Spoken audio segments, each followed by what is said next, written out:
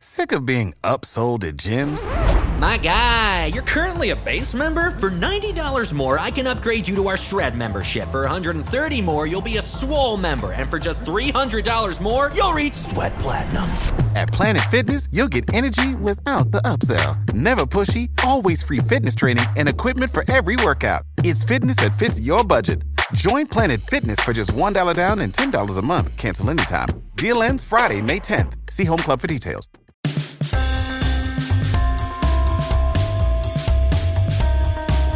Welcome into episode 31 of the 5 Reasons podcast. I'm Ethan Skolnick here, as always, with Chris Whittingham. We are doing something called an anthology on the Miami Heat stories. The first volume was with Jason Jackson. You can find that in our library if you subscribe on iTunes, Stitcher, Google Play, or any of our other platforms.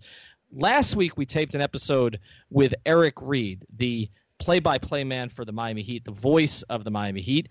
It was so good that we decided to break it into 2 parts. So we have grabbed Eric for another episode today to put this up for you guys. And in the last episode, we closed with about 2005. We kind of got into the 2005-2006 season a little bit, but mostly talked about the early days of the Heat, the transition with Pat Riley, bringing in Alonzo Mourning, Tim Hardaway, and those teams, and then the drafting of Dwayne Wade in 2003 and everything that meant. And we're going to start today, though, with Eric on that 2005-2006 team, because I covered that team, Eric, and it was one of the more unusual teams I've ever covered, because to have a season that had so much turmoil, where you had so many personalities on that team, and then additionally the coaching change where Pat Riley steps back in for Stan Van Gundy, Shaq missing a lot of time that season, integrating him back in, and then that sort of remarkable playoff run where they have to go through Detroit again, and the way that Dwayne Wade played during that entire run. What sticks out to you most about that season, Eric? Well, I think, first of all, it's great to be on with you guys again. You conjure up your memories of that team, and I want to start with that coaching staff. With Pat Riley back as head coach, you had Bob McAdoo, Keith Askins, the great Ron Rothstein, the original head coach in franchise history, is now back as an assistant, and Eric Spoelstra on his rise up the coaching ranks. So might have been the best coaching staff for a franchise that has made it very routine to have an outstanding coaching staff. But then you look at some of the veterans that came over to that team: Jason Williams, Jason Capono, Antoine Walker, Michael Doliak, Shandon Anderson, Gary Payton, James Posey. I mean, that's the infantry guys. They were the role players that surrounded Shaq and D. Wade. And, of course, Alonzo Mourning back on that team. And that's one of the first things that struck me about that 05-06 team. First of all, you're coming off a season where you had your first year with Shaq, 59 wins. We touched on it in our first interview, how close that team came to playing for a championship. A Dwayne Wade rib injury, up 20 in Game 5, really compromised the Heat's chances.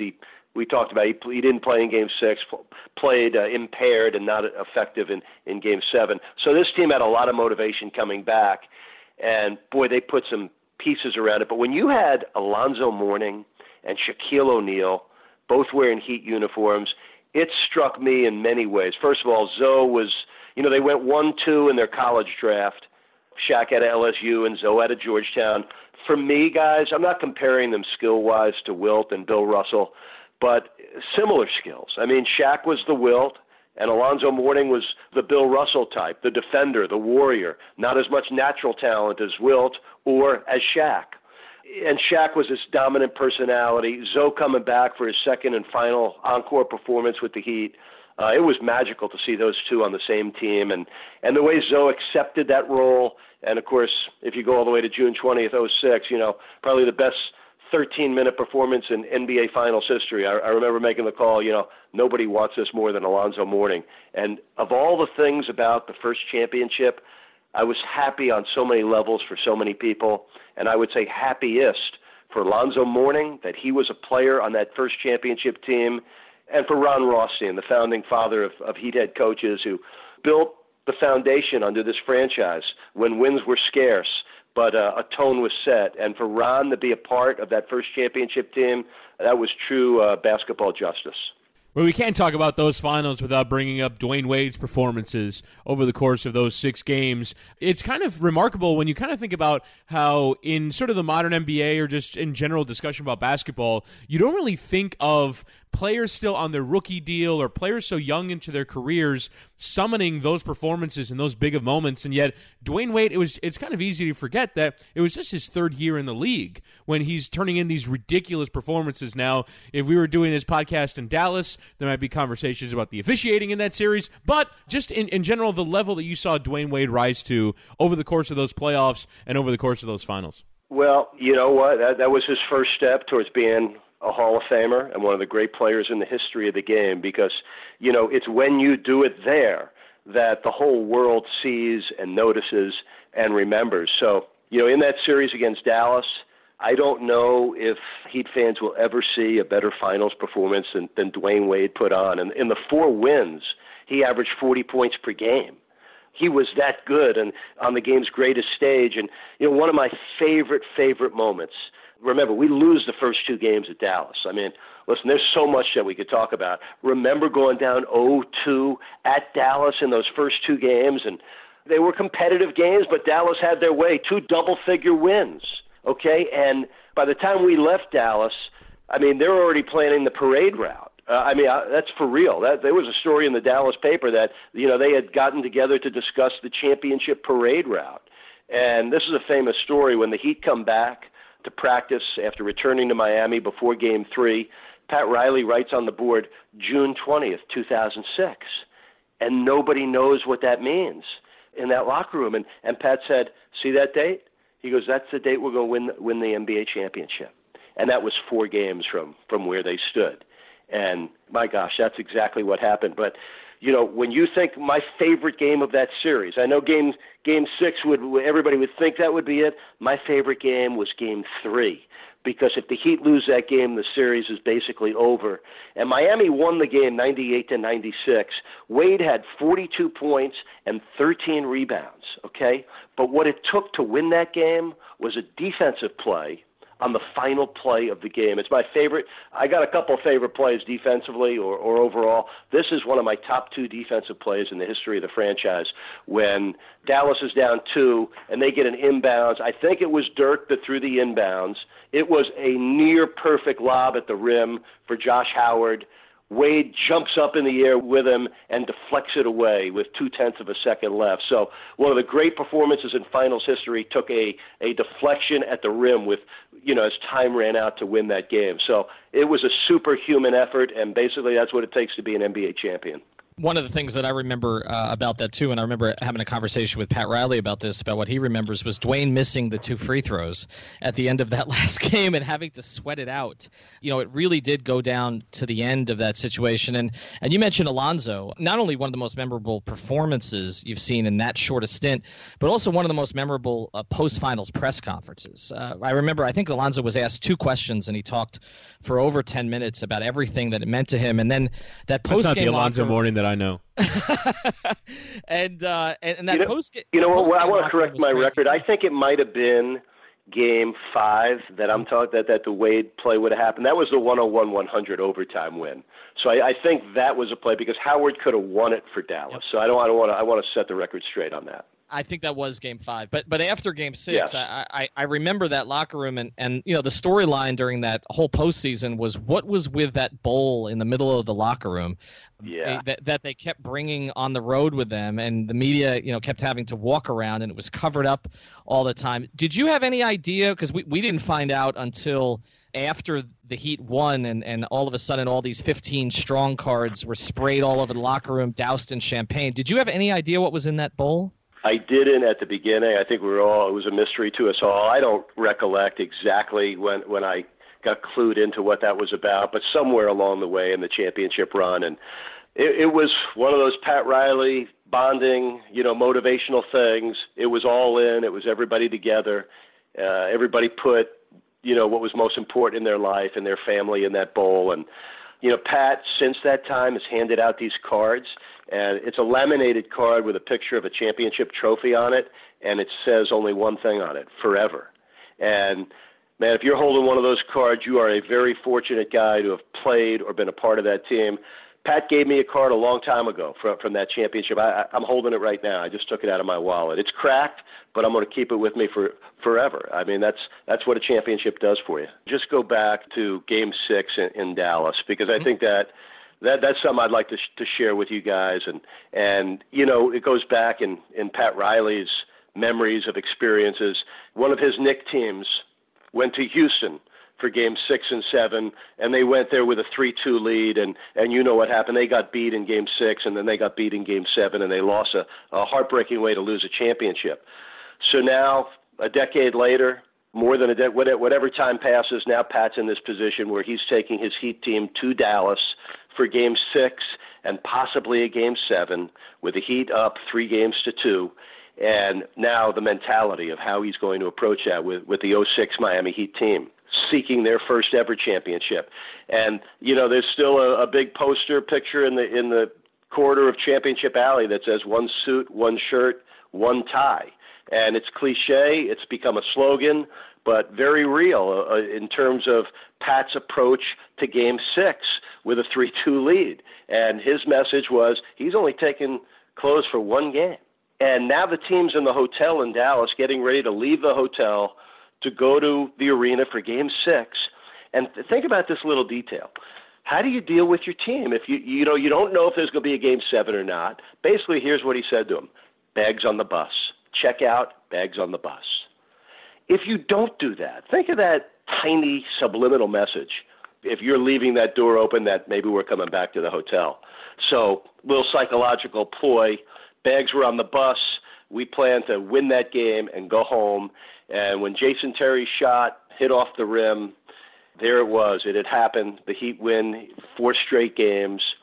The euphoria, you know, it was one of the most surreal experiences of my lifetime, and I think in Heat franchise history, to not only win the championship, to win it on the road. It's so singular and individual, and it's just the team out there doing it with no help from the fans.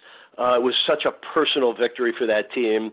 And, you know, 2 things I want to tell you. One, we ended up going back to the hotel, but for a championship victory party. Okay, that was the only way to go back to the hotel, and the bags stayed on the bus. The champagne did not. So they had that all set up, and that was great. But for me, since maybe the year before, Ed Filomia and Ted Ballard in our organization came up with this idea that I would call playoff games, because once you got past a certain round, local TV's out, national TV takes over.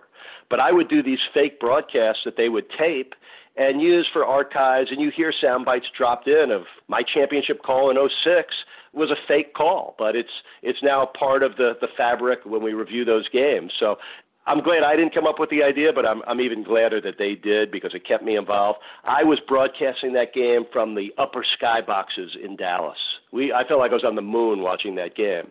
And I was there with a Heat employee by the name of Jason Cohen. And the Heat win this game, and I'm all the way up in the sky, and now I got to get to the floor for the ceremony. And I think Jason Cohen feared for both our lives, because I could not contain my joy and euphoria of the moment. It was a dangerous ride down the escalators to get to the floor of the arena. And when I got there and the stage was set up for the championship celebration, you know, of all the things Tony Fiorentino has done for me, and they have been plentiful over 30 years of knowing Tony, this was by far the best thing he ever did. I saw Tony standing on the back of the stage with the team, and I said, man, if the coach is up there, I'm jumping up there with them. So for that first championship, only time this has happened, Tony and I were on the back of the stage. Nobody saw us, but we felt like we were right there with this team that we both started with. It was a special moment that I'm sure we'll both remember for the rest of our lives.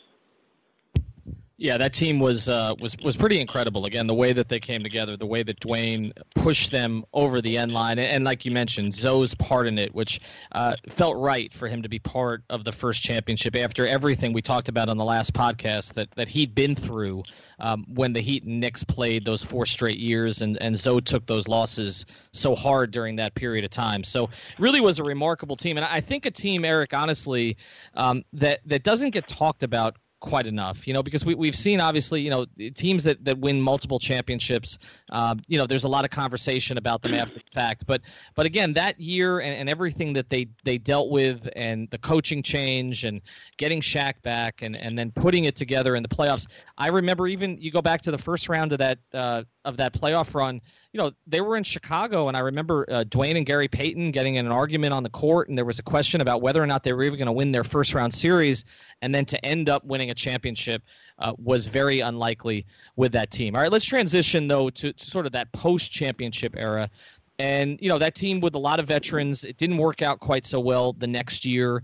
A lot of those guys then the year after were gone. I just wanted to do sort of a fun exercise with you, Eric, as a broadcaster, because I could imagine that one of the more challenging years you might have had to deal with was the year that didn't go so well, the 2007-2008 season, when the Heat, shuffled through, I believe it was 22 or 23 different players and only won 15 games. How does your approach as a broadcaster, does it change at all during a season like that? And how did you approach that? Because you had to tell stories about, guys like Kasib Powell and Earl Barron and Blake Ahern and Stefan Lasmy. I know some of these names are probably in the deep recesses of your mind right now, but how did you handle that year? Well, it's funny. I think anybody that writes or broadcasts for a team knows what I'm going to say now is the truth. You have to do your best work in seasons like that. And what I try to do is never be either arrogant or embarrassed about the season the team you work for is having. What you do is embrace each team and each season and tell the story of that season. Now, that was a unique season. After what we had just experienced, to see it fall that far, that fast, a humbling turn and reinforcement of a lesson that nothing, in this life or in this league lasts for too long or forever. So I remember Tony and I would tell one night we got into a conversation about the value of fish oil. Okay, so we had to fill a lot of time. One of my philosophies when you're working with a losing team, and by the way, 15 wins is what we had in our first season. Okay, so this you could have that as an expansion team. Trust me, there's nothing longer than an 82-game season where you only win 15 games. But I felt like we had a good season broadcasting, Tony and I, and we just did the games and told the stories of these personalities that were just passing through, and that's about all I remember out of that. I remember that they retired Ron Kulps, put a banner up at the end of that 15-win season, and it was sort of a surreal post-game, post-82-game party of just relief that this long and difficult 15-win season that had just ended. I look back at that 2008-2009 season that Dwayne had, and when you just look at the numbers, LeBron was the MVP, but Dwayne could have been the MVP that season if you look at what he produced. And over the course of those 2 years, he had so many moments, Eric, that I'm sure you remember fondly. This is my house, and the double overtime, maybe it had been a triple overtime game against Utah at home. There were just a string of games where Dwayne was playing at a level that really, we always talk about the 2006 finals, but the level he played at over a 2-year period was arguably the best stretch of his career. As you mentioned, he didn't have a ton of help on those two teams, but But what sticks out to you about Beasley, he had Shaq, at the end, for part of the season. Sean Marion came over, Haslam Chalmers, Daquan Cook. Dwayne was so powerful that year. He averaged 30 points, 7.5 assists, 5 rebounds, 2 steals, played 39 minutes a game. This was a great year for Wade. Now, I got the page open. I wouldn't remember this off the top of my head. But, there was a week in March. Wade had 48 in a double overtime win against Chicago. And then 2 games later, you just mentioned it, the triple overtime win against the Jazz, 140-129. Wade scored 50. So it was a special year in the career of Dwayne Wade, for sure. A lot of people sort of think in retrospect he should have won the MVP that season. And it is kind of crazy that his prime years were sort of spent in sort of those because, year 3 is still, you can classify it as pre-prime, even if he's scoring 40 points a game and wins in the NBA Finals. But kind of those next 4 years after that, Heat fans will remember them because obviously that's when you fall in love with a player like Dwayne Wade, but kind of lost in the context of NBA history because they weren't on teams that were really competing at that high of a level. But would you say, Eric, that those were Dwayne's best years? Well, statistically, they certainly were as an individual performer. And, it's a great lesson for any player, but very few get to experience what Dwayne went through to be at that elite level, one of the great players in the world, and you're with a team that you don't have enough to win a championship with. And I think that those years helped Dwayne Wade be ready to be a prime guy on a championship team, because you can remember in his evolution and his climb, leading the league in scoring was great. Winning a championship's better, even if you're scoring less. And I think that was the lesson learned for Dwayne Wade. And I think he was always about winning. But listen, every player wants to be the best that they can be. And at that point in Dwayne Wade's career, on this ascent to stardom, at a certain point, that wasn't enough. It did not satiate or please Dwayne Wade. He wanted more. And then he got more when he became part of one of the great trios in the history of the league. What I'll always remember about that, Eric, it was the locker room in Boston and then the post-game presser that Dwayne had after they lost that series in 2010. And Dwayne coming out and saying, I need help, and saying that very, very clearly in that press conference, that the 2 years, and, he kept talking about my belief is stronger than your doubt. That was the slogan during those days. And he'd certainly proven that he was an elite guy, a top 3 guy in the league at that point, but definitely needed help. And so then the transition to the summer of 2010. And where were you? Where did you watch LeBron's interview with Jim Gray? I mean, and take us through that a little bit in terms of how you knew this was going to be different. It's funny. I knew we'd get into the story of the recruitment and the reality of the Big Three. One of the great projects I've ever had the privilege of working on as a member of the Miami Heat. I've done it many times since, but this was the first time I was ever a part of it. It's one of the great examples of the basketball side of the Heat and the business side of the Heat combining to make a magical presentation. Pat Riley entrusted to Michael McCullough and his great staff of people the opportunity to be involved with making videos that the Heat are going to put on iPads and send to the free agents. Okay, this is a number of years ago, so it was a little bit of ahead of its time for the Heat to be that slick with it. And, it was the first time that I came to grips as I got to write some of the pieces that were on that and voice some of them, and they were directed, pointed vignettes with the Heat sales pitch. And I got a sneak preview of it and got a feel for what was going to be, what those players would be looking at. And it was the first time that I really started to believe that could happen. I mean, nobody in their right mind going into that thought the Heat were coming out of it with LeBron James, Chris Bosh, and Dwayne Wade. Yet, I mentioned the clairvoyance of Pat Riley. He saw the opportunity 2 years ahead of time. So it was special to prepare for that and be a part of the behind-the-scenes effort that helped open the door of that. I mean, I just thought it was really cool. But where was I the night LeBron was with Jim Gray? I was sitting in my bedroom with my wife, and we watched it on TV, and we had no idea the outcome. And I don't want to say this, but that might be the happiest I've ever been in my bedroom. And I'm happy there. But that was a special moment in time where the only thing I could compare it to was the day Pat Riley was announced as the Heat head coach, because as that move did, so did this elevate the Heat to not only a national team, but to a team on the world stage. And this was one of the great free agent coups of all time. I often said back then that other franchises should study the moves that Pat Riley made in the 2 years leading up to the summer of 2010 to see how you can manipulate free agency to the max. I thought it was artful and masterful. And to see that come together, of course, we all remember the night that they were introduced at the arena. And we had this sold-out pep rally that was so spontaneous and really a little bit loosely planned, because it all was just happening as fast as time goes by. And, Jose Pineda, the Spanish radio voice of the Heat, and myself were the MCs of this event when LeBron and Bosh and Wade all got introduced The crazy thing was it was not supposed to be televised nationally. Somehow ESPN got the feed, and this thing, instead of just being our local event, became something the whole country saw. And I was the fool that asked LeBron the question. I teed it up for him for the not one, not two, not three. And I would have forgotten that, but a local radio personality by the name of Joe Rose here in Miami has played that clip many times, and it brings to mind that I was the person that asked LeBron, like, what did you really come here for?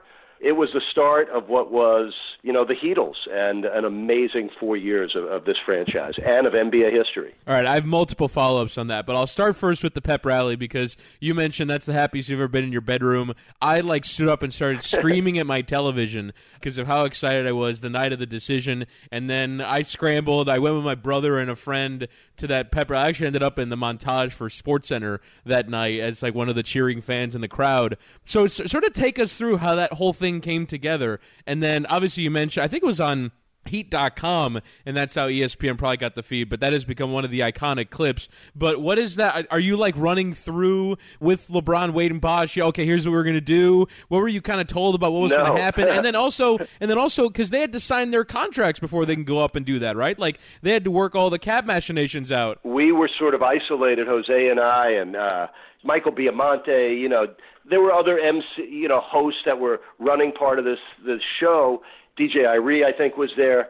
And Jose and I are standing on the back of the stage saying, like, Jeff Crane, listen, the Heat's always organized. But this was sort of this open-ended thing, like, when are they coming out? What are we going to do? It was not a tightly scripted event. So it was really spontaneous, and I think it came off as that. The energy was pure. The joy was pure. It was an amazing night. It really was. By the way, I do want to amend one thing I said. I thought of another happier moment that I had in my bedroom, and this is a short, true story. The day that we found out my wife was pregnant with my 12-year-old daughter, we were older parents at the time. It was like a 3-point shot at the buzzer. Could we have another child? And we had caller ID on our TV set. We had gone to the doctor's office that morning, and they said, "Hey, we're going to call you back." And the nurse said, "If it's good news, it'll be earlier in the day." And myself, my wife, and my oldest daughter are sitting in the bedroom, and as fate would have it, the phone rings. And at that time, we had caller ID on our TV set, and the doctor's office came up. And to be honest with you, that phone call, learning that my wife, Sonid, was pregnant with our third and this precious child, that was an even happier moment. But that LeBron moment, special. It was 1B on the on the list of moments. Yes, that's a good way to put it. Not that my wife and Dario would ever hear this story, but I had to set the record straight. No problem. Okay, fair enough. And the other thing I wanted to ask you is, we've had some statute of limitations. Tell us about what the pitch was. Tell us about what your kind of involvement was and the details of what Pat Riley was selling to these guys. What was part of that iPad presentation? What can you tell us? Well, from my recollection of it, there were 5, 6 different pieces on it. One was about, Miami as a city. Okay, extolling the virtues of what South Florida was all about. An economic person breaking down, the differences with no state income tax. One, I still have the scripts on my computer somewhere. The history of trios, some of the great trios in NBA history, the championship teams with the Lakers and the Celtics, and we brought to life some of those iconic images from the past. I don't remember anything more specific about it, but that was the general nature of this. It hit on specific things that definitely struck home with I think all 3 of those players. As organized as the effort was, from the top down, from the vision of Pat Riley to the financial commitment and really wanting to be a champion from the owner, Mickey Arison. Okay, so you can't win a championship unless you have those 2 pieces in place, maybe even contend for a championship.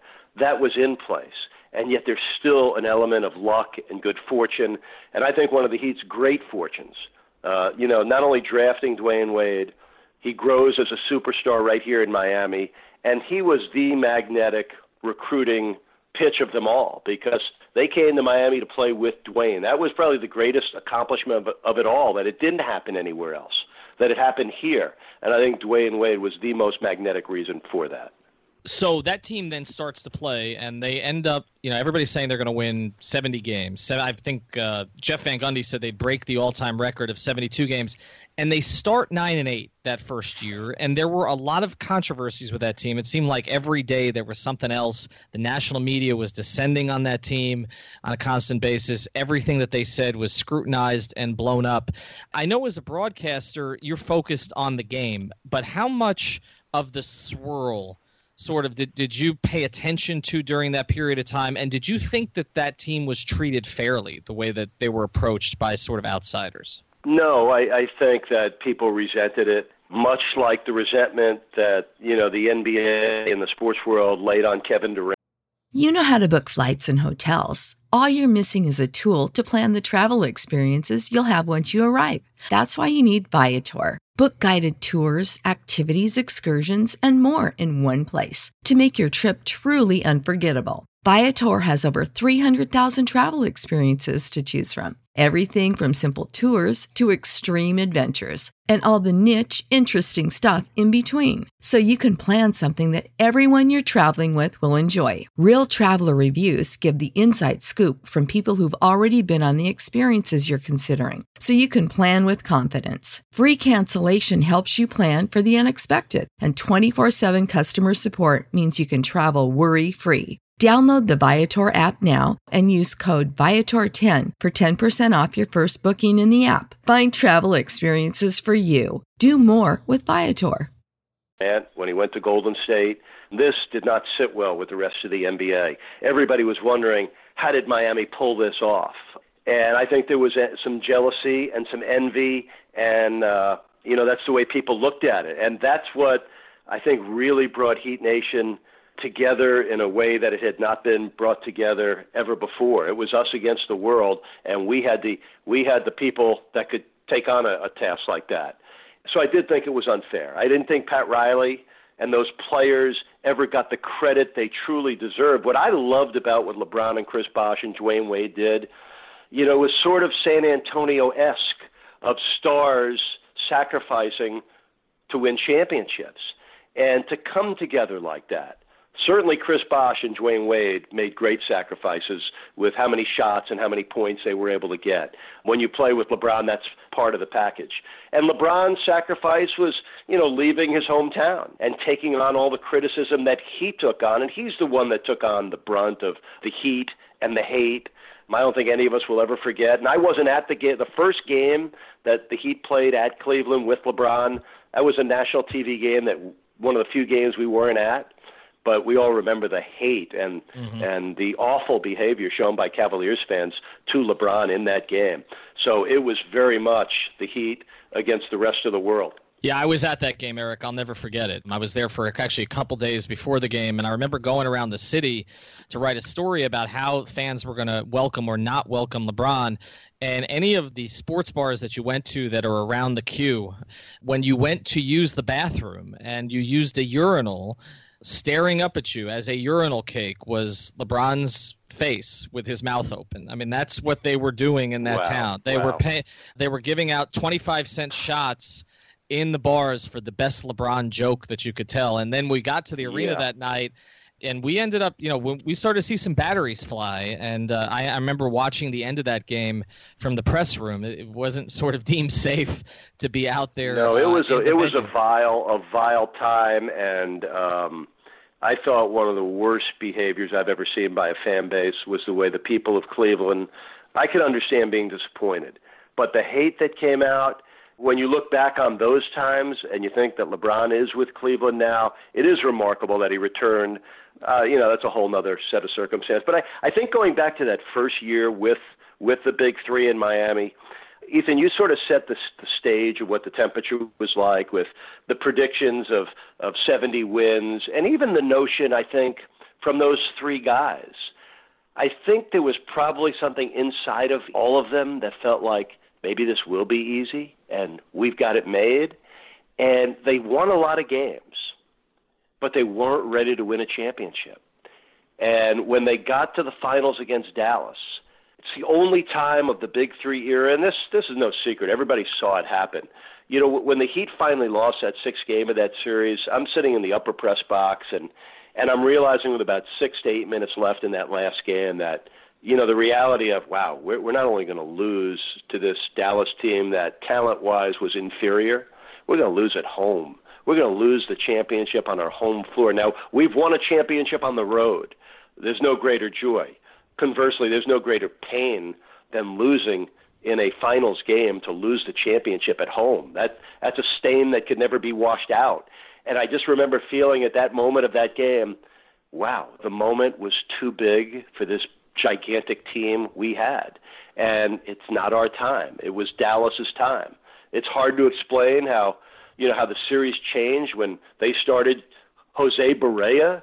Jose Barea went to Miami Christian, and in Miami, now comes back and is a key guy. Like, this role player becomes this giant figure in these finals. It was an excellent move by Rick Carlisle. Why Barea gave LeBron and the Heat so many problems, but I think it all goes back to the element inside of them, thinking this is going to be easier to win a championship. And as painful as it was to lose in the finals that first year, I can't help but feel that it set the groundwork for what was to come, and that was, the back-to-back championships, and it very well could have been 3 in a row. But I think losing in that first round really set it up to be dynastic, and it would have been had LeBron not left. I think they had a chance to do what Cleveland's doing now, make repeated runs to the finals.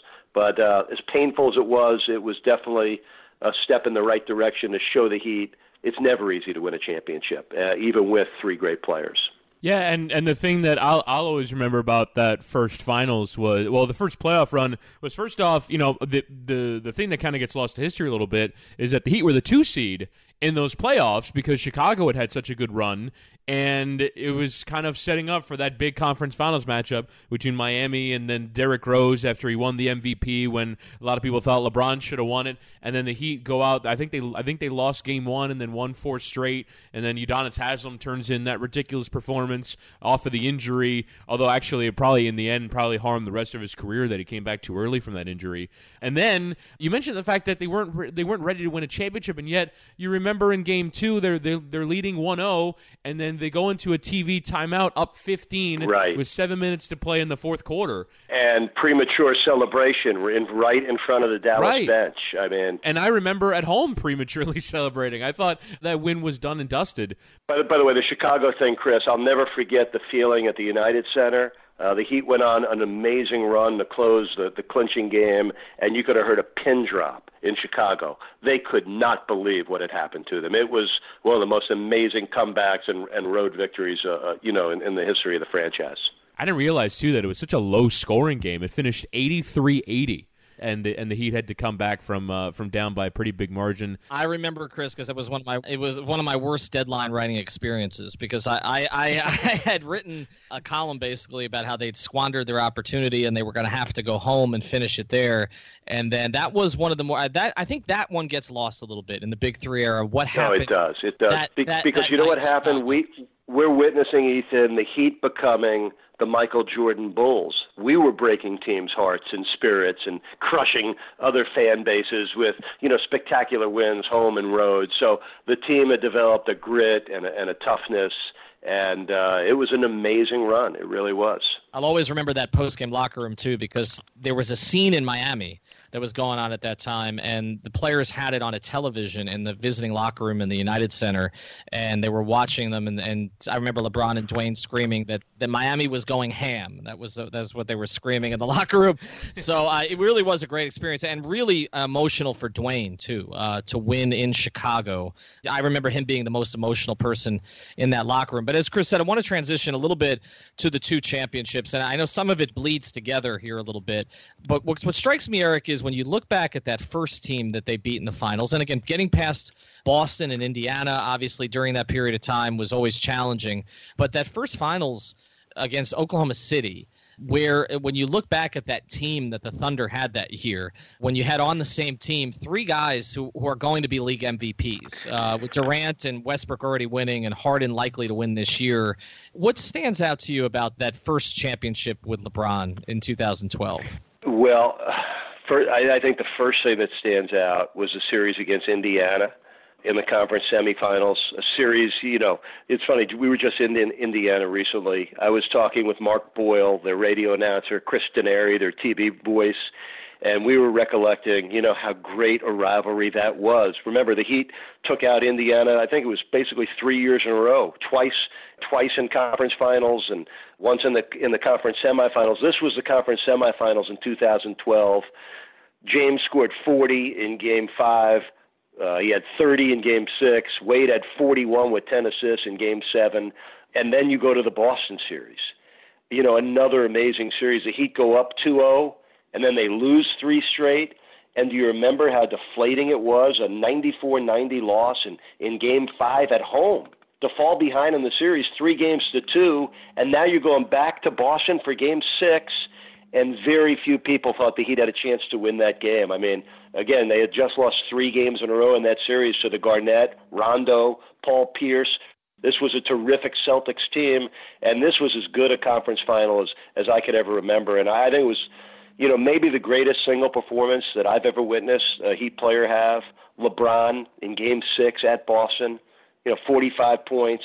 He had 15 rebounds, an unbelievable performance in a win or die game. I just remember I think I still have it on one of my laptops as a screensaver, that glare that LeBron James had, that glare, that stare, that determination, that talent, and it turned into an incredible performance. And we remember how great Rondo and the Celtics played in that series. And then the Heat came back and won Game 7 handily just to get to the finals.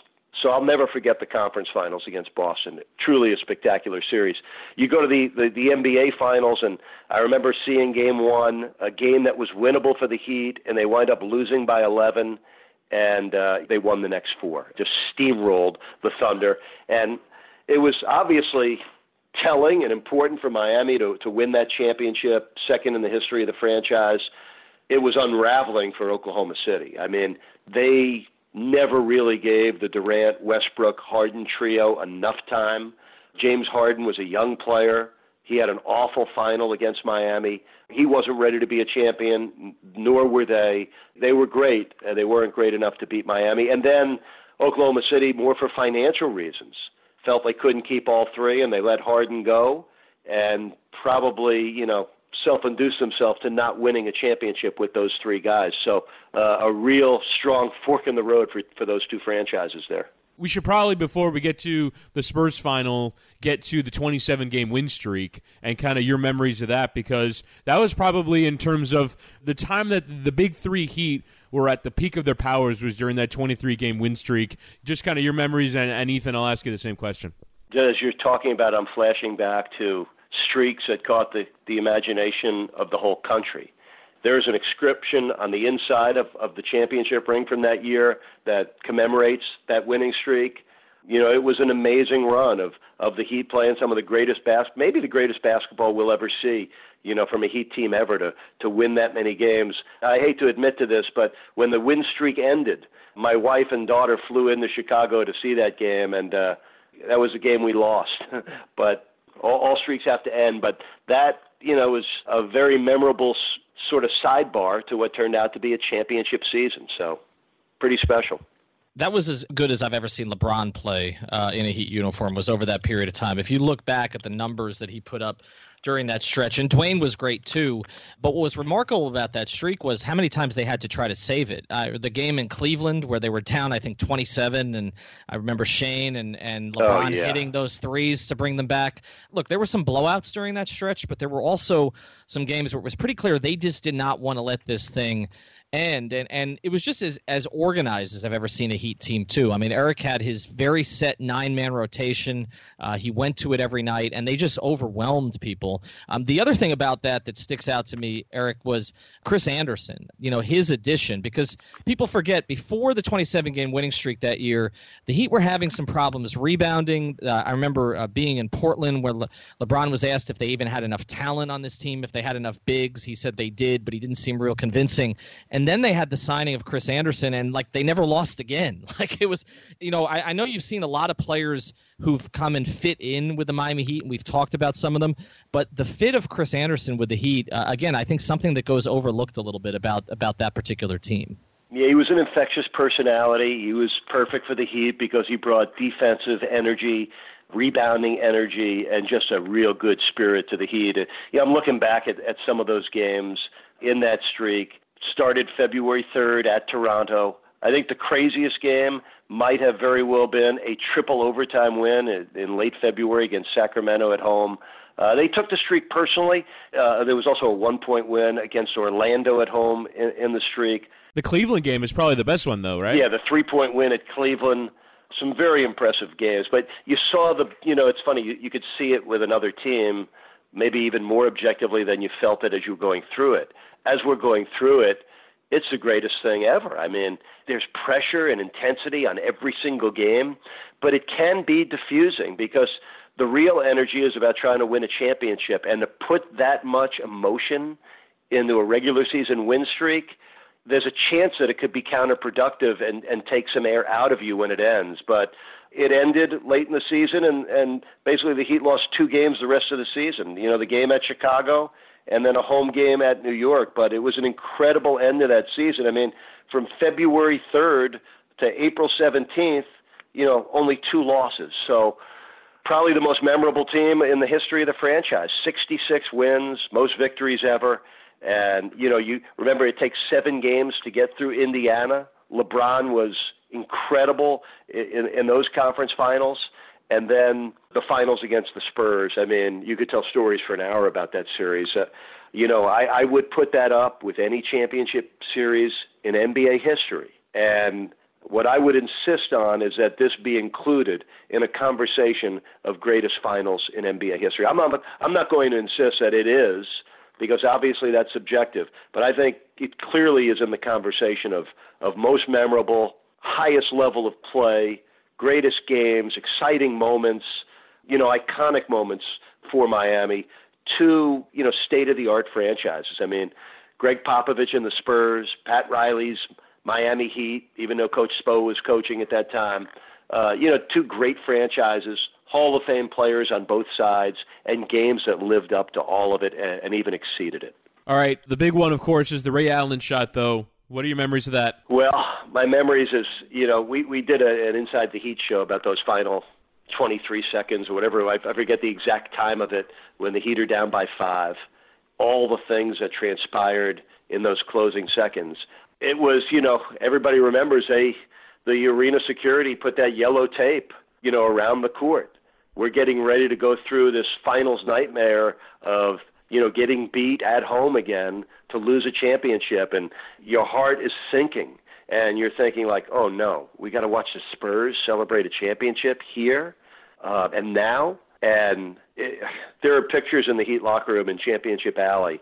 They're my two of my favorite pictures of Chris Bosh getting the rebound. Remember, they took Tim Duncan out. I'm not second guessing it, but it did weaken their rebounding position.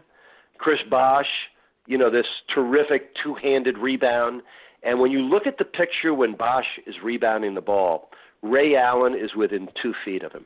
I mean, he's right there. And probably the most instinctive move I've ever seen a player make, especially during a game as important as that, when he backpedals to the baseline corner and never even looks to check his feet. Ray used to go through drills like this after practice of laying on the floor, getting up and running to a spot. Bill Bradley, the former Knick and former U.S. Senator and Rhodes Scholar from Princeton, he wrote a book that I read as a kid called A Sense of Where You Are, and almost talks about that innate feel for where you are in life or on the court. And Ray Allen certainly had a sense of where he was. Never checked, quickly backpedaled to the corner. Bosh made a perfect pass with Ginobili going for the rebound. Allen quickly backpedaling to that corner and making that shot. And what people forget, about that great shot, all it did was tie the game. And the Heat had to go to overtime to win the game. So it took more great plays than that, but that was the play that did it. And, of course, Ray Allen, who was pretty well known around the Heat locker room of never using a curse word. I remember talking to his wife about this. Ray never swears. And when he made that shot, he looked over at the ushers and said, "Get that blank and tape out of here." So, wow, powerful, powerful moment.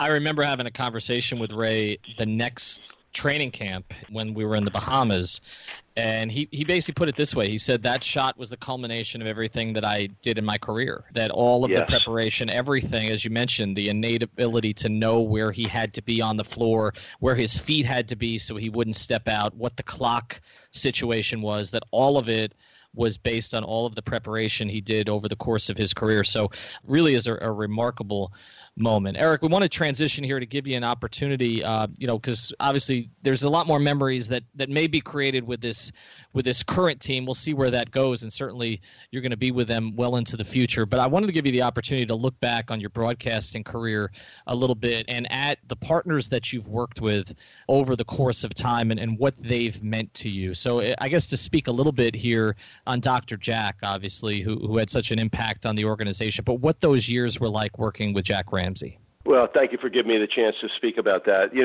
Before I get into that, I mentioned there were two defensive plays in the history of the franchise that just are closest to my heart.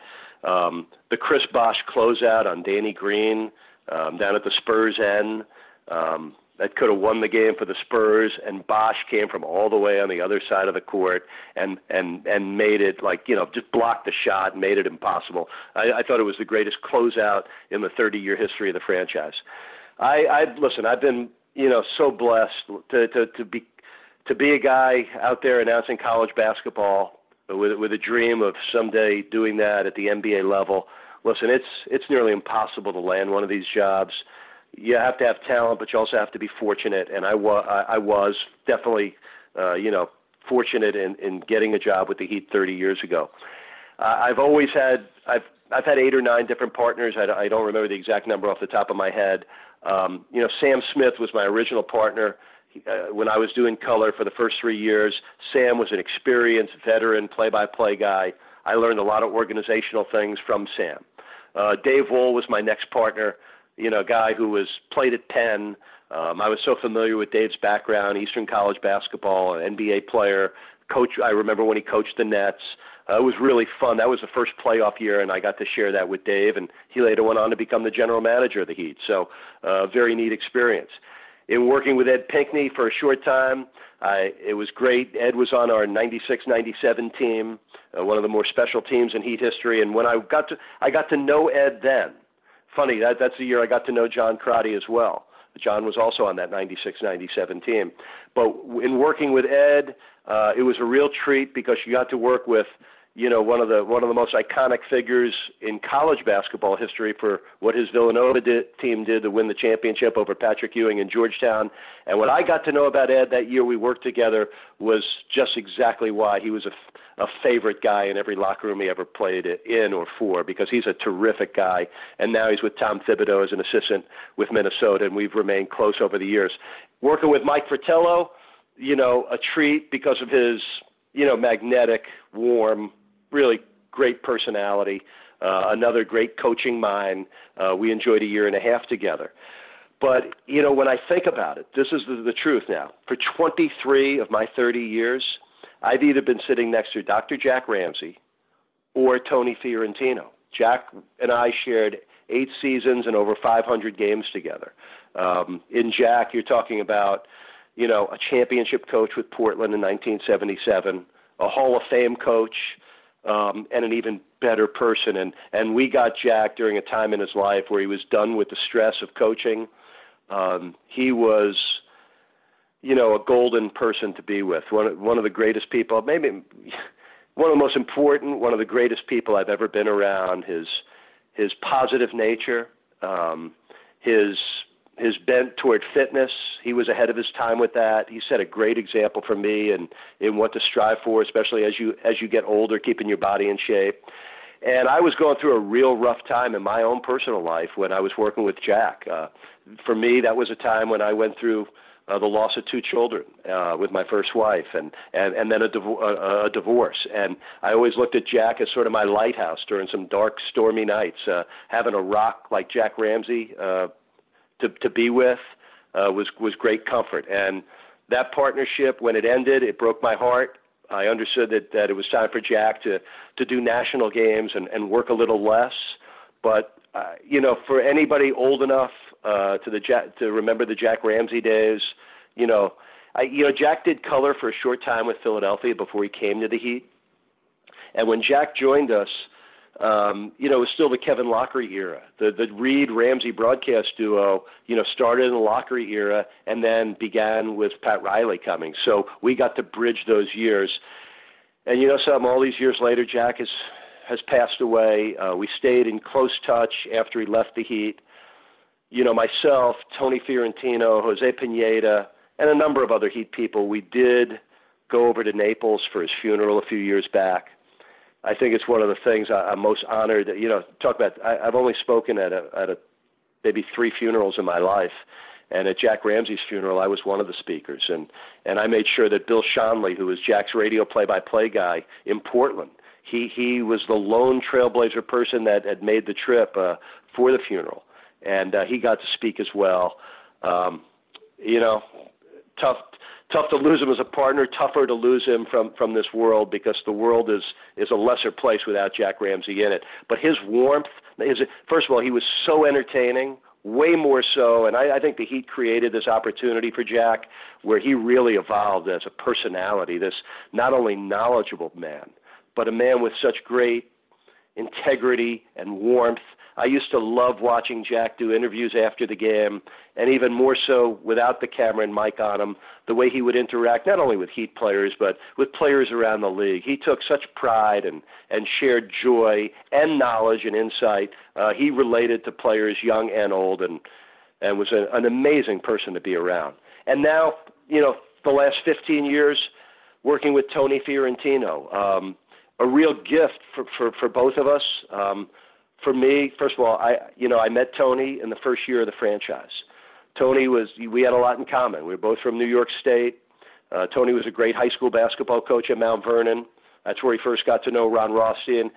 I was very close with Ron and Tony from the very first year of the franchise. Ron, I told you about the extraordinary access he gave me. So from that first year and through the first 15 years, Tony was my best friend on that coaching staff. And he started filling in the second year that Mike Fratello was working with us and missing games for national assignments. And to work with Tony, first of all, when Jason Jackson introduces us often nights, he'll say, and now to the Heat Originals. And we're both really humble guys who love the game and love our team and always put the game and our team first. So easy to do games with him. I think it's the one thing that both of us take equal pride in, is that we were the only, as this year finishes up, we are the only broadcast team in the league where both announcers are original employees of the franchise. And it's hard to let go of that. First of all, when you're really that friendly with the guy you're working with, that's a rare thing. Usually you're not working with somebody that's really in your life, one of your best friends. And Tony's a little bit older than me, so he's always been like that older brother that I didn't have. We have shared some of the best times in the history of the franchise, sitting alongside.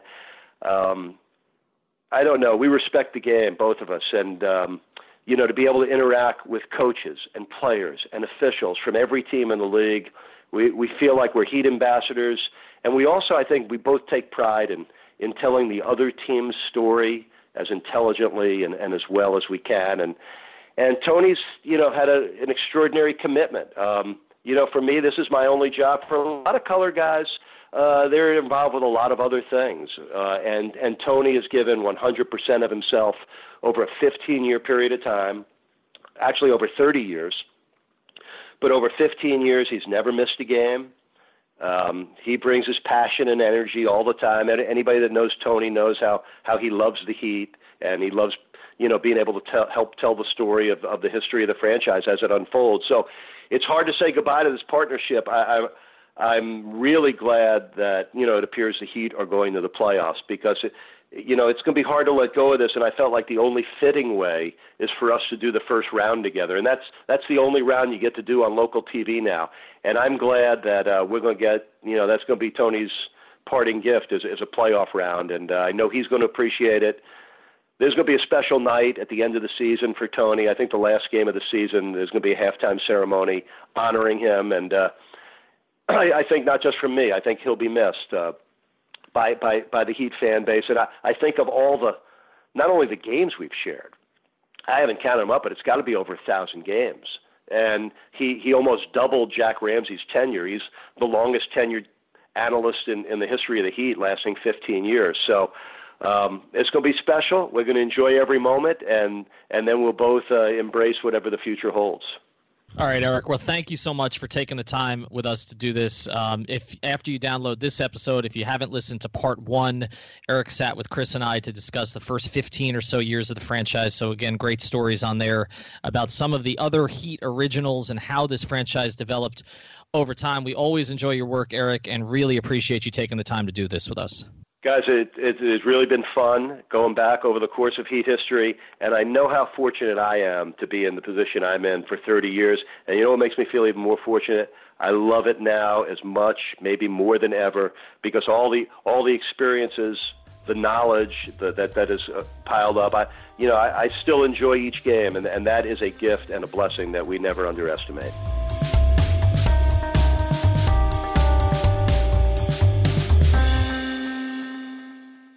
Save big money at Menards. Let the fresh air in and keep the bugs out with replacement screen for your doors and windows from AdForce. It's easy to install, durable against the elements, and comes in a variety of types to suit your needs. Repair your screens today with a roll of replacement screen on sale through May 5th. And check out more great deals happening now in our weekly flyer on Menards.com. Save big